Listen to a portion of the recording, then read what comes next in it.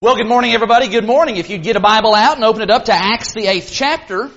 Acts chapter 8 is where we're going to begin in just a moment.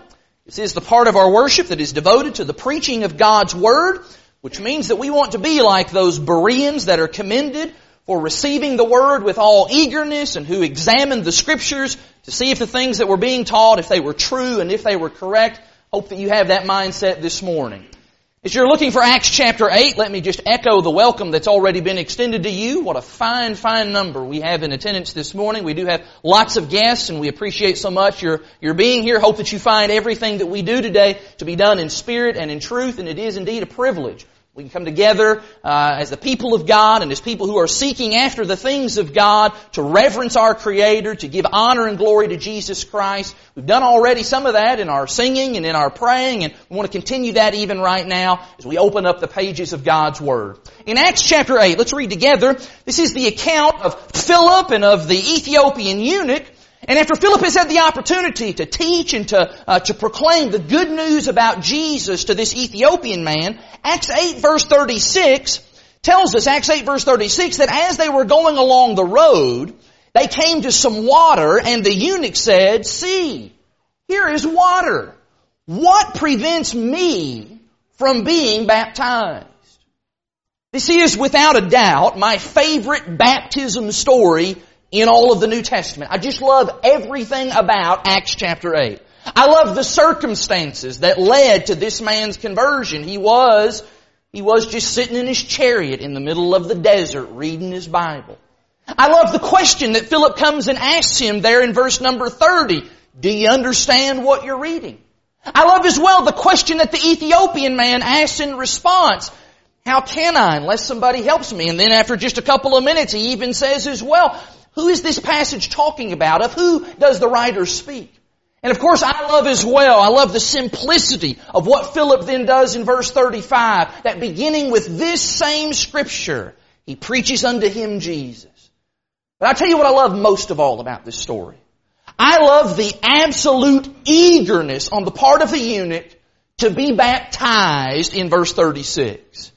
There's no high pressure sales pitch here. There's no arm twisting here. There's no, over kind of selling and convincing going on here. Nope, there's none of that. Here's someone who wants to be baptized. Here's someone who knows that he needs to be baptized. Here's somebody who does not want to wait to be baptized. And maybe the reason I like this Ethiopian man so much is because in many ways he reminds me of a particular segment of our own audience this morning. He reminds me very much of our kids. I think many kids can sympathize with the Ethiopian man here. Kids are interested in baptism. You realize that, don't you? Actually, the word interested might be selling it a little bit short. Maybe a better word is kids are fascinated by baptism. You just watch. The next time somebody comes forward to be baptized, your kids will be straining their necks. They'll be climbing up on top of you. They may even come down here to the very front row because they want to catch a glimpse of what's about to happen back there in that water. In fact, it is not uncommon that after somebody is baptized, some young child, they'll go to their mom or to their dad, or maybe they'll even come to me and they'll say, I can do that. I want to do that. What hinders me from being baptized? Let me ask you, Mom and Dad, what are you saying about that? What do you say when that happens? What do you tell your kids about baptism? When a 7-year-old says, I want to be baptized, how do you respond to that? Is that a good conversation? Is that a productive conversation? Or is that an awkward conversation that maybe ends in tears? Or maybe even leads to some really bad attitudes and maybe even develops some hard-heartedness that is very, very hard to overcome years down the road? What do you say as well, maybe on the car ride home after your children have just witnessed a baptism? Or maybe after Mr. Josh has just preached a sermon on baptism? What do you say in the car ride? You are talking about those kinds of things on the car ride home, aren't you? Do you talk to them about what that means for a person to be baptized? Do you talk to them about the significance of that? Do you talk to them about the purpose of this massively important decision known as baptism? I hope you realize, moms and dads, that it is just a mistake It is a mistake for you to assume that just because you take your children and you safely deposit them into this building 3 times a week, that in and of itself automatically ensures that they understand what baptism is all about. We'll have to do more than just that. We'll have to take some personal initiative here. We'll have to talk with our kids about this vital subject. But what should you say? What should you emphasize when talking about baptism? This morning, our year-long preaching theme on parenting makes a much-needed stop at the very same place that the eunuch made his chariot to stop, at the waters of baptism. This morning I want to talk to you about helping your kids, to understand baptism. Now, make no mistake, much of what I'm going to have to say this morning is going to be tailored to parents and to grandparents of younger children. But make no mistake about this. Everything that we're discussing today, it has applications all across the board. Everybody in this room needs to grasp these vital truths that we're going to talk about, no matter what age you are. And even if you already are a Christian, these are the kinds of things that I believe you want to stress to your neighbor and your coworker whenever you're talking to them about matters of salvation, matters of baptism. But I am particularly trying to help some moms and dads who I know they want so much for their children to obey the gospel, to be added to the family of God, but they want to make sure. They want to make certain that their children understand and that their children are truly ready for this major moment in life. And so this morning, what I want to do is I want to give you 3 talking points that will help you to help them in their understanding and in being able to gauge their level of readiness to be buried with Christ in baptism for the remission of their sins. And I do believe that the very best place that discussion needs to start, in fact, any discussion on baptism, it needs to start with this. We need to start by just telling our kids that it is wonderful. It is. It is wonderful, first of all, that they want to be baptized. We need to tell them that's great that you want to be baptized. But furthermore, we need to tell them that it is wonderful whenever you are baptized into Christ. In fact, just look right here in our text in Acts chapter 8. Drop down to verse 38. Verse 38 says that he commanded the chariot to stop, and they both went down into the water, Philip and the eunuch, and he baptized him. Verse 39, and when they came up out of the water, the Spirit of the Lord carried Philip away, and the eunuch saw him no more, and he went on his way rejoicing. This guy was delighted. He was thrilled. And dare I say it, he was emotional. We get a little bit nervous sometimes whenever we start talking about emotion and mixing that with matters of faith. We're a little bit skeptical of that. We're not too fond of emotional outbursts in religion. And I understand about that. I understand why that is. Because so many people today, what they want to do is they want to supplant truth with their emotions and with their feelings and what their heart is telling them. And we don't want to get caught up in that. Absolutely not. But this right here in Acts chapter 8, this right here is emotions in their rightful place. Acts 8 tells us that when you please the Lord, when you do what God has commanded, that always leads to right emotions. This is right. This is so right. This is very right. And moms and dads, we don't want to be afraid to say that. Being baptized into Christ is wonderful. It is the single greatest moment of your life. There will never be a better moment. You will never regret being baptized into Christ. When somebody comes down this aisle, there is tears. There is weeping. There's emotions kind of already. And why is that? Why is there the tears and the weeping? It's because there's sorrow. There's sorrow for our sins. And we're sorry that Jesus had to die for our sins. But then we go into that water. And we come up out of that water and we know that we are forgiven by the grace and mercy of God, and I'll just tell you, it is awesome. It is amazing in the fullest sense of the word. Look with me in Colossians chapter 2 now. In Colossians chapter 2, look at how Paul describes baptism. In Colossians chapter 2, I'm reading here in verse 11. In Colossians 2, and in verse 11, Paul says, in him also you were circumcised with a circumcision made without hands, by putting off the body of the flesh by the circumcision of Christ. Paul, what are you talking about here? The circumcision of Christ? Well, circumcision was the sign in the Old Testament. It was the sign of being a Jew. It was the sign that you were a part of God's people under the old law. It was the sign of the covenant. Now Paul says, he says there is a new sign. There is a new sign of being in that covenant relationship with God. What is it? Verse 12. Having been buried with Him in baptism, in which you were also raised with Him through faith, in the powerful working of God who raised Him from the dead. People who come up out of the waters of baptism, they know about Colossians 2 verse 12.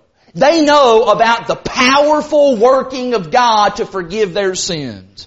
And they have just a flood of emotions whenever that takes place. And I know firsthand about that. Because I'm the guy who does the majority of the baptizing around here. And I've been in that baptistry. I've been there with people. I've been there when somebody comes up out of that water and they're maybe gasping for breath a little bit. They've got water pouring off their head and dripping off of their face. But then, in a moment, there's just a smile that just breaks out across their face. And it's the kind of smile that takes a jackhammer to get it off of their face. And even if their body is shivering a little bit from the cold air, doesn't matter. There's a feeling of joy. There are feelings of peace. There's a feeling of excitement and zealousness that just overwhelms them. Why? Because they know. They know that angels are rejoicing. They know that God is pleased with what they have done. They know that their sins have been washed away. They know that their name is now written in the Lamb's Book of Life. They have confidence. They have assurance that if Jesus comes right now, I'm going to heaven. If I drop dead right now, I'm going to heaven. It is amazing. It is incredible. It is wonderful. And I do not think that there is any point in hiding that from our kids. We want to just tell them that it is the greatest thing you will ever do. It is the most wonderful moment of your entire life. And it is important that we tell them that. Just think about this just really on a practical level. Because kids are very curious. I mentioned a second about the straining of the necks to see what's going on in the baptistry. They're really curious about that. You think about watching a baptism as a 5-year-old or maybe as a 7-year-old. Think about that. This is quite a scene that's taking place here. It's really quiet in the building. And we know there's people back there in those rooms. They're doing something. We're not exactly sure what's going on. But then those curtains, they open up. There's people standing in the water. And then about 15 seconds later, ka-chunk, Josh dunks that person under the water. And what are many kids thinking? They're thinking, whoa, I don't know if I want to be doing that. I don't know if I want to be submerged underwater in that way. And then maybe they ask, maybe on the car ride home, Mom, why did you do that? Or Dad, you did that before. What was that like, Dad? I'll tell you what it was like. It was incredible. And if a child, even after explaining to them the wonderfulness of being baptized in Christ, even after that they say, you know what, I don't think I ever want to do that. It just looks so scary. What we want to say is it's awesome. It is. And someday you won't be scared to do that. Someday you will want to do that. You will want to be baptized. In fact, maybe the best thing that we can say in a situation like that is, you know what, I did that because I knew that I was a sinner. And I knew that when I came up out of that water, I knew that my sins had been forgiven by the grace and mercy of God. The waters of baptism made that so. It was the greatest feeling in the world. You know, sometimes I'm afraid that whenever we talk about baptism, what happens is we reduce it to nothing more than just a simple set of very sterile doctrines. And let's be sure, there is a ton of doctrine in the New Testament about baptism, and we need to know about it. We need to try to learn as much of it as we can. But in the end, the Bible says that the Ethiopian man went on his way rejoicing. And when you were baptized, Mom, Dad, Grandma, Granddad, you went on your way of rejoicing. Do you remember that? We often sing in that grand old hymn, "Oh, what a wonderful, wonderful day. Day I will never forget." We need to remember that. We need to remember what that day was like for us. And then we need to tell our kids just how wonderful it is to be clothed with Christ in baptism. But we can't stop there. There needs to be some more. When we're talking with our kids about baptism, secondly, what they need to understand is they need to understand that it is more than just knowing the facts about the gospel. You know, when kids talk about baptism, what they want to know is they want to know, am I old enough? Am I old enough to do that? Am I ready to do that? When am I going to be ready to do that? And sometimes as we begin to talk to them about that, what we do is we just start quizzing them. We just start quizzing them with all kinds of things from the Scriptures, okay? What did Jesus do to make salvation possible? Can you name for me all of the steps in God's plan of salvation? What is baptism for? Can you explain what baptism does? And there isn't any doubt. You got to know some stuff. You absolutely need to know the facts. You need to understand those details about the gospel. In fact, as you go back to Acts chapter 8, that is what verse 35 tells us. Acts 8 verse 35 in our opening text. Remember what it said there? Acts 8 verse 35. Then Philip opened his mouth, and beginning with this scripture, he told the Ethiopian man the good news about Jesus. You cannot pledge your life to Christ if you don't know Christ. You're not going to feel wonderful and great about baptism if you don't have any idea of what Jesus did on the cross and the powerful working of God. Instead, you're just going to get really, really, really wet. And so yes, absolutely. You need to understand some facts and some information before you can be baptized. But I want to say, baptism is a whole lot more than just knowing a bunch of facts. You know, you can teach a 4-year-old to recite those steps in the plan of salvation.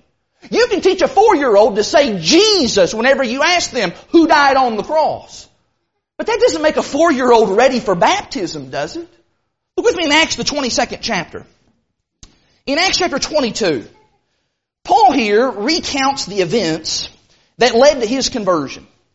And as he walks along through this story, I think there's just a couple of pointers here along the way that we would do well to note. Parents in particular, we do well to note these things. In Acts chapter 22, as Paul addresses this crowd in the temple courtyard, reflects upon his time when he was known as Saul the persecutor, he says in Acts 22 and verse 1, he says, "Brothers and fathers, hear the defense that I now make before you." When they heard that he was addressing them in the Hebrew language, they became even more quiet, and he said, "I am a Jew, born in Tarsus in Cilicia, but brought up in this city, educated at the feet of Gamaliel according to the strict manner of the law of our fathers, being zealous for God as all of you are this day." Stop right there. You know, sometimes people think that they need to get their life all cleaned up before they can become a Christian. Hey, look right here. Saul's life was pretty clean by most people's standards. His life was squeaky clean. He's a super righteous fellow, a Pharisee of the Pharisees, strictly adhering to the law. Mom and Dad, don't be saying to your child, you're not good enough to become a Christian yet. Yikes. I know of parents that have said that. Don't be saying that kind of thing. Don't be giving your kids that kind of impression. Nobody's going to somehow good their way into heaven. That's not what salvation is about. Continue on, verse 4. "But I persecuted this way to the death," Saul says, "binding and delivering to prison both men and women, as the high priest and the whole council of elders can bear me witness. From them I received letters to the brothers, and I journeyed toward Damascus to take those also who were there, and to bring them in bonds to Jerusalem to be punished." Saul did a lot of good things, but Saul also did a lot of bad things. And so we read then verse 6. "As I was on my way and drew near to Damascus, about noon a great light from heaven suddenly shone around me. And I fell to the ground, and I heard a voice saying to me, 'Saul, Saul, why are you persecuting me?' And I answered, 'Who are you, Lord?' And he said to me, 'I am Jesus of Nazareth, whom you are persecuting.'" That right there, folks, that's Saul getting the facts. Saul's getting the facts right there, isn't he? He gets a personal introduction to Jesus. Who is Jesus? Who is the Lord? Who is it that I am persecuting? Saul needed to know those things.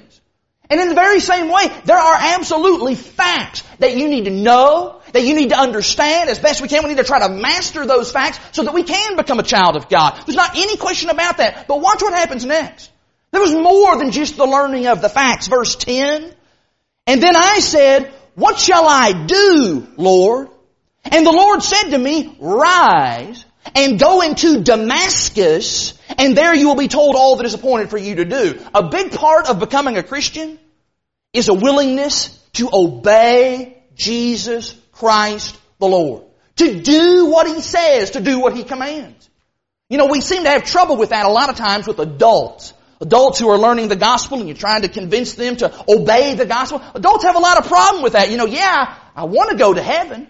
Yeah, I need my sins to be forgiven. Okay, go to Damascus. Well, I wasn't really planning on going to Damascus today. I got a bunch of other things I'm kind of wanting to do instead of doing that. That's not going to work, is it? Saul had taken that approach. It wouldn't have worked for him. Being a Christian demands our absolute obedience to Jesus Christ the Lord. But look a little bit further in this story, and I actually need you to hold Acts 22, turn back to Acts 9. Let's grab the parallel account in Acts chapter 9. Because look at what happened once Saul got to Damascus. He had some friends who were willing to lead him into the city. He gets to Damascus. What happens next? Acts chapter 9, look in verse 8. Acts 9 verse 8. Saul rose from the ground, and although his eyes were opened, he saw nothing. And so they led him by the hand and they brought him into Damascus. Verse 9 now. And for 3 days he was out without sight. Notice this. And neither ate nor drank. That's important. That doesn't seem like it's important, but that is important. Because you know what we're seeing right there? The fact that Saul did not eat or drink for those 3 days, that is evidence of godly sorrow. Sorrow over what, you might ask? We'll turn back to Acts 22 now.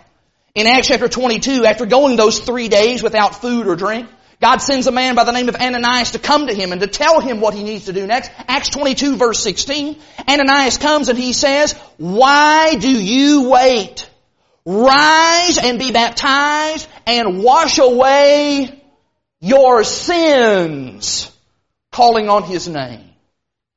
That's what we're looking for.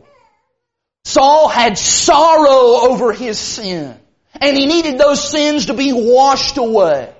You see, it is more than just the knowing of facts. What we're talking about here is we're talking about helping our kids to understand that we must have an understanding of personal sinfulness, that I am a sinner. And I'll go ahead and just tell you, moms and dads, if you've not already figured this out on your own, that is hard to measure in children. That's very hard to measure with kids. And if you're not careful, you may run the risk of teaching a 4-year-old how to say, in a very precocious way, "I'm a sinner." But that doesn't make it true. That doesn't make them a sinner. And certainly that does not make them ready to be baptized. What does it mean to be a sinner? Well, in one sense, to be a sinner means to be someone who breaks the law of God. 1 John 3 and verse 4 talks about lawlessness. But I would say to you that there is more to it than just that. Look with me in Romans the 7th chapter, please. In Romans chapter 7, Paul describes his life. And what does he say about sin and the effect that it is having upon his life? In Romans chapter 7, I'm reading here in verse 13. In Romans 7 and in verse 13, Paul says, "Did that which is good," talking about the law, "did that which is good then bring death to me? No, by no means. It was sin. Sin producing death in me through what is good, in order that sin might be shown to be sin, and through the commandment might become sinful beyond measure." Verse 14 now. "For we know that the law is spiritual, but I am of the flesh, sold under sin." To be a sinner means to realize that I am under the power of sin, that I did wrong, and that I continue to do wrong. And the more that I do that wrong, it just reinforces the selfishness and the self-centeredness and the pride that caused me to sin in the first place. It is my fault. It is entirely my fault that I am in bondage, that I am enslaved to sin. And it is the recognition that I, by my own power, I cannot escape. There's nothing that I myself can do to escape the power of sin. I am sold under sin. Somebody maybe says, well, what can you do about that? I tell you, you can't do anything about that. You on your own, there's nothing you can do about that. That's why in Ephesians chapter 2, we recognize that we are a sinner. That means that we are spiritually bankrupt. That means that we cannot buy ourselves out of that spiritual slavery. And so Ephesians chapter 2 tells us that salvation does not come from within ourselves. Salvation, Ephesians chapter 2 and verse 8, "For by grace you have been saved through faith. And this is not your own doing. It is the gift of God, not a result of work, so that no one may boast. You see, only Jesus can buy me out of sin. Only Jesus can forgive me of the sins that I've committed against God. Only Jesus can redeem me. Now, we're putting all these ideas together, and I hope what you're seeing is we're really starting to ramp things up here. This is higher order thinking than a 4-year-old is ready for. This is a whole lot more than just simply saying, sometimes I don't do what my mommy tells me to do. This is more than, one time I did something that was bad. No, this is talking about who I am before the Lord. This is about how I see myself, trying to see things through God's eyes. Look with me in Romans chapter 5. In Romans chapter 5, I do believe that salvation requires of us to be able to see ourselves as best as we can the way that God sees us. And how is it that God sees us? In Romans chapter 5, look with me in verse 6. In Romans 5 and verse 6, for while we were still weak, at the right time Christ died for the ungodly. Is that you? Maybe it's a good place just to ask your kids a question. Do you see yourself that way? Do you see yourselves as weak? Do you see yourselves as ungodly? Verse 8 now. But God shows His love for us in that while we were still sinners, Christ died for us. You see what we have here? This is the understanding where we come to the moment, the light bulb goes off, we understand that I have rebelled against God. That I am ungodly. I am weak. I am a sinner. Not that I'm a good person who does good most of the time. No. Paul says we must see ourselves as ungodly sinners and that there's nothing that we can do on our own to fix that. We need Jesus. And what I'm saying to you this morning is that anyone, man or woman, boy or girl, anyone who comes to Christ, they come because they realize and they understand, not, one time, sometime in the past, I think I did a bad thing. No. People come to Christ because they realize, I've rebelled against God.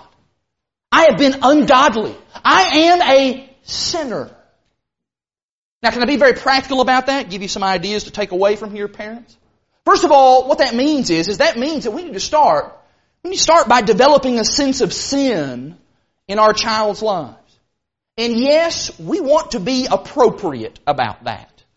If a 3-year-old boy hits his sister, that is probably not the time to say, stop that, you vile sinner, you. That just doesn't fit, does it? That's just not appropriate. But at some point, we want to introduce to them the concept of obeying God. And obeying God's laws. And that when we do not obey God's laws, that's not a mistake. What is that? It's sin. It's lawlessness. And we need to be talking to them about that. We need to talk to them about, what do you then do about that? We need to talk to them about how God is the one who is able to forgive us of our sin by His grace and by His mercy and by what He has done through Jesus Christ. And furthermore, we need to be talking to our kids about being responsible for our sins. That sin is not, I did this bad thing, but really it was his fault that I did that. It's your fault, mommy or daddy, that I did that. No. Sin is not somebody else's fault. Sin is not Adam's fault. Sin is our own fault. We made the mess. And we can't clean it up on our own. We need Jesus Christ. We need the Lord. He's the only one that can fix all of this. And when we develop this sense of sin in their lives, I'll tell you what it leads to. It leads to what that Ethiopian man said in Acts chapter 8. I want to be baptized. Can I be baptized? There's a man who understood he was a sinner. He was reading Isaiah 53. He understood that was talking about him. Too often kids want to be baptized simply because they're afraid to go to hell. And be certain, hell is frightening. It ought to scare us. All of us, any age, we ought to be afraid about the idea of going to hell for all of eternity. Our brother prayed in his prayer about the idea, the weeping and gnashing of teeth where, the worm doesn't die and all these terrible things. That is a scary proposition. I get that. I hope you get that. But let's be clear. Let's tell our kids. God does not randomly just put people into hell. And God certainly does not put innocent children into hell. We want to help our kids understand that it is sinners, the ungodly, rebels who refuse salvation in Jesus Christ. Those are the people who are going to be lost. Those are the people who are going to spend an eternity in hell. Because when they understand that, when they grasp this kind of stuff, what that does is that then opens up the door for us to have the conversation with them that we really want to have. And that is, are you a sinner? Are you a sinner? Do you think you're a sinner? What does it mean to be a sinner? Have you ever sinned? Can you name some things that you have done that have been sins against God? What does it mean to be ungodly? What can you do, if anything, about your sins? You see, now we're talking about sin. Now we're developing some self-awareness in their lives. We're helping them to see their image, how they see themselves in the eyes of the Lord, instead of just memorizing and regurgitating a bunch of facts. All of that then leads me to say probably the very most important thing that you can say about baptism to your children. And that is that it is something that changes you. It is something that truly changes you. When a person is truly obedient to the gospel, baptism just changes everything about that person. Because when you become a Christian, what you are doing is you are now submitting to the lordship of Christ. Look what the Bible says about this in Ephesians chapter 4. In Ephesians chapter 4, Paul talks about this in the sense of an old man and a new man. In Ephesians chapter 4, I'm reading here beginning in verse 22.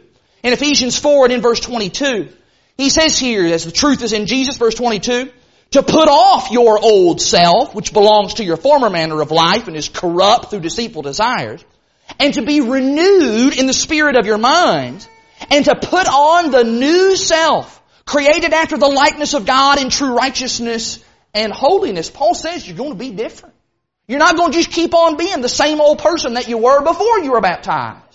Paul says when a person is truly converted, then just by definition, just think of the definition of the word convert. It means to change. There's going to be change. We're going to be changed into something brand new, something better.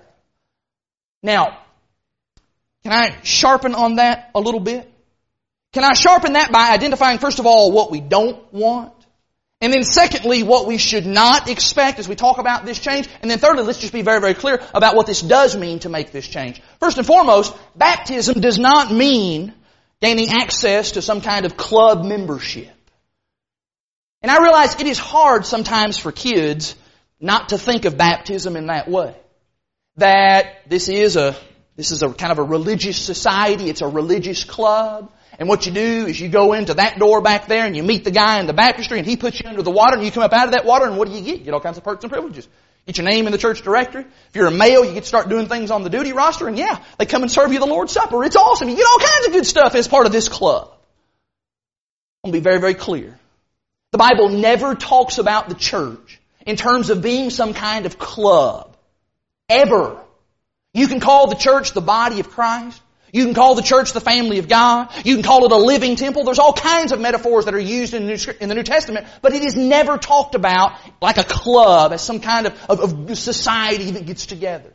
And we do not want our children to then think of baptism as some kind of an initiation rite to get into this club where you get all these perks and these privileges and now we get to kind of carry, you're a card-carrying member. Hey, look here, I'm one of these people that's part of this church and ultimately the church is going to end up taking you to heaven.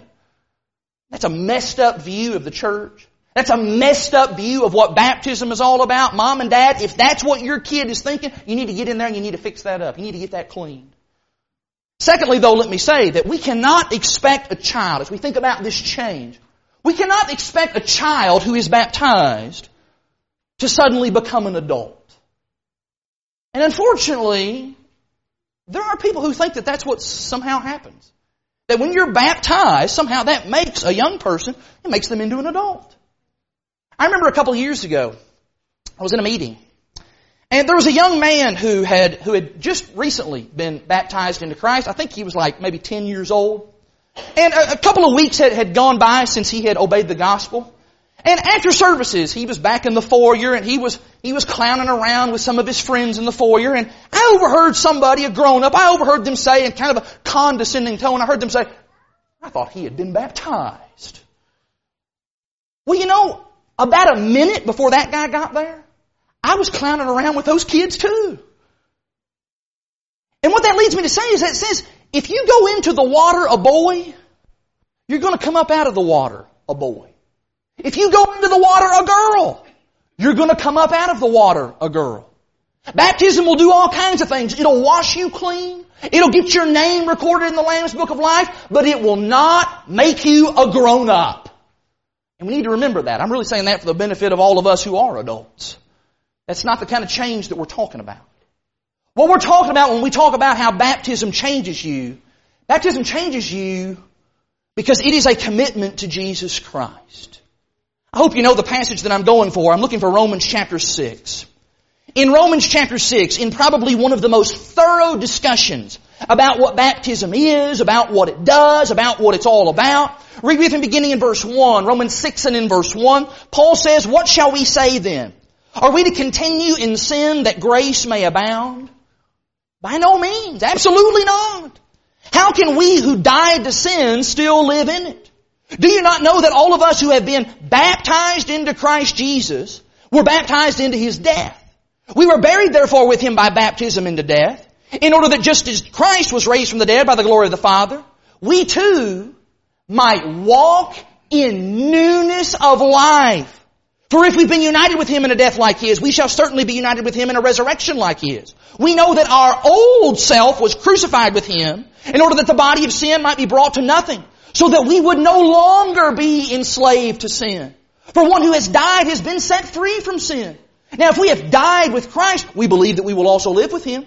We know that Christ, being raised from the dead, will never die again. Death no longer has dominion over Him. For the death He died to sin once for all. But the life He lives to God. So you also must consider yourselves dead to sin and alive to God in Christ Jesus. What Paul says here is he says that baptism is the marking point. It is the moment when we make that commitment to live for Christ. It is that moment in time in which we pledge ourselves to the King of Kings. We crucify the old man of sin so that we can walk in newness of life. And sometimes that is difficult for people who have grown up in the church, so to speak. Because since they had pretty good parents growing up, maybe they didn't go out and live the prodigal son lifestyle. They didn't go out and do the big kinds of scandalous sins that we often think of. They didn't do the drugs and the alcohol. They didn't do the promiscuity and all that kind of stuff. And so when they were baptized, there wasn't this big ginormous shift, this big ginormous change in their lives. They didn't have to stop the partying and the drinking and the sexual immorality. No, they just kind of continued on with the same pattern of life that they had developed ever since they were a child. And sometimes then what happens is as they get older, that causes them to maybe kind of start second guessing their baptism. You know, I wonder if maybe I was truly converted when I was baptized. Would you look with me in Luke the 9th chapter? In Luke chapter 9, I want to be very clear because I don't want anybody this morning to be doubting their baptism simply based on the things that I'm saying here today. That's something you'll have to decide. It's between you and the Lord. But I want you to notice something in Luke the 9th chapter. What does it mean to be a disciple? To truly be a disciple of Jesus. Let's just let Jesus define that for us. In Luke 9 and in verse 23, Jesus said to them, if anyone would come after me, let him deny himself and take up his cross daily and follow me. Would you please notice that just because you were, kind of, sort of, almost walking with Jesus already before you were baptized, or just because you were walking and you were around a bunch of people who were committed to Jesus, do you understand that that does not mean that you were committed to Jesus? Being committed to Jesus means I have taken up my cross. It's like marriage. That's the comparison that I make.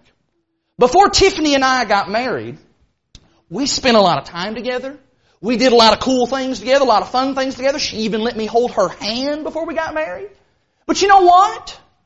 We weren't married. We weren't committed. Which means that at any time, I could have left. I could have said, this was fun, but I'm done with it. I'm going somewhere else. I could have did that. How dumb would that have been? And Tiffany, by that same token, she could have left. She could have just up and walked away. No, I don't want to do this anymore. How smart that would have been. I know some of you are thinking that. But you see, there was no actual commitment there. But on August the 1st, 2009, all of that changed. Because on that day, we said vows to one another in the presence of others and in the presence of God. We put rings on each other's fingers, and in that moment, everything changed. Now there was a commitment that we must not leave. It's a commitment that we would have for life to one another. We must stay together. You see then the comparison to baptism? When we obey the gospel, when we submit ourselves in baptism, in that moment, we are now committed to Christ. We are now bonded together with Him, united with Him in His death. No longer are we just hanging around all the other Christ followers. No longer are we just kind of looking religious and, doing some nice things occasionally. No. Now we are taking up our cross and following Jesus. We are surrendering our lives to Him. We are pledging ourselves to Jesus. Jesus, I'm with you. I'm with you from now until the day that I die, until the day that you come back. I am committed to you. That is what makes baptism so life-changing. And young people, I'll say particularly to our teenagers right here, you need to think about that. That's a strong consideration for you. Am I ready to give my life to Jesus Christ? To make that commitment to obey the Lord, to glorify Christ in my body and in my life, to do things in God's way from now on. And that's very, very different from, I'm going to try to be a good person. That's very different from, I don't want to get in trouble with my parents anymore. Luke 9:23 talks about living to please Jesus. That the goal in my life is going to be to glorify Christ in all that I do. And I realize that I may not understand everything about that at age 11. And I probably won't even understand everything about that at age 21. And here I am on the doorstep of age 36, and I can certainly tell you I do not still understand everything about that. But what I do know is I know that that's my job. My job is to seek to please the Lord and to glorify Him. That's what I need to be doing every single day. That commitment that I made. It was made in the waters of baptism. And that is what profoundly changes us. It profoundly changes every facet of our lives. And it changes us for the entirety of our lives. So where does that leave us this morning? I did not answer the question that I know all of our kids wanted me to answer, which is, how old do you have to be before you can be baptized? But I hope you see, kids, that it's not an age. We're not talking about some set age. When the Ethiopian man asked that question, what doth hinder me from being baptized? Philip did not say, how old are you? Let me see some form of identification. Let me be clear exactly how old you are. It's not what he said. There's no magic number. That's not what it's about at all. The correct answer to the question of how old do you have to be or when can you become a Christian, the answer is a person is ready to be baptized when they have an understanding. And kids, it is important for you to know that if you want to understand and if you pray for that understanding, then the day will come that you will understand. And when that day comes, suddenly it'll all just click into place. And you will know. And you will know that you know. Until then, I want you to remember that baptism is wonderful and it is incredible. It's the single greatest thing that you will ever do. Remember that baptism does come from knowing some facts about Jesus, but even more than that, it comes from knowing some things about yourself. And I will tell you thirdly that baptism, it will absolutely change you through and through because it is a commitment to serve Jesus Christ. That doesn't mean that Christians do that perfectly, but it does mean that Christians want to, and we're trying to, and we wish we could do it perfectly because that's what baptism is about. It is about the beginning of our walk with Jesus Christ.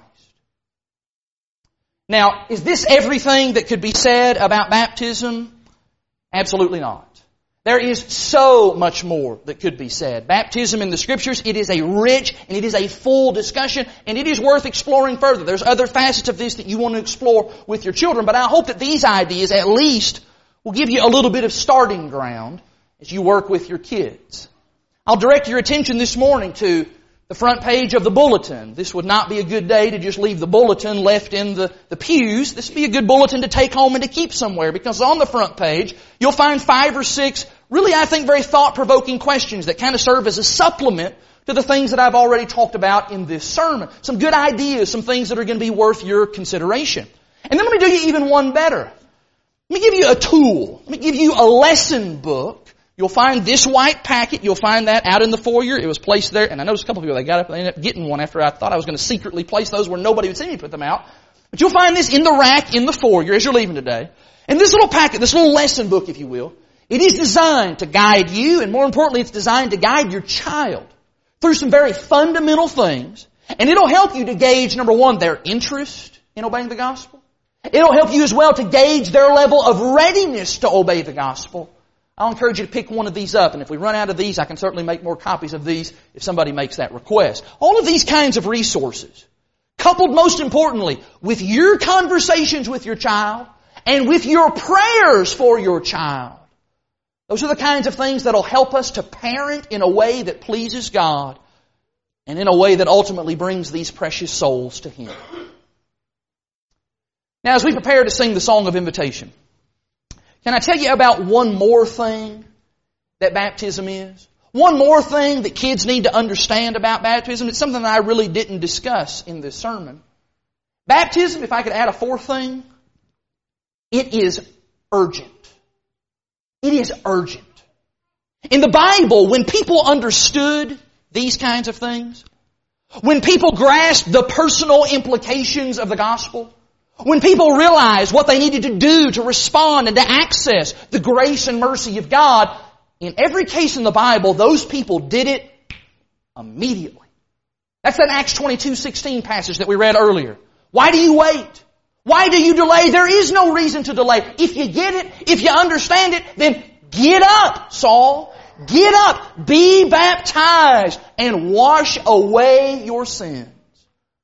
And this morning, that is the very plea that I am making as we sing this invitation song. If you're not a Christian, but you get all of this, you know all this stuff, you're well grounded in your understanding, you know all these things, I hope that right now will be the moment that it all finally clicks for you so that you finally see the urgency of salvation. And let us baptize you in the name of Jesus Christ, in the name of the Father and the Son and of the Holy Spirit for the remission of your sins. Whether you're young or whether you're old, if you're ready, then we're singing this song to encourage you. We're singing this song to encourage you to do that right now. Would you come forward and make those wishes known? Do that while we stand and while we sing.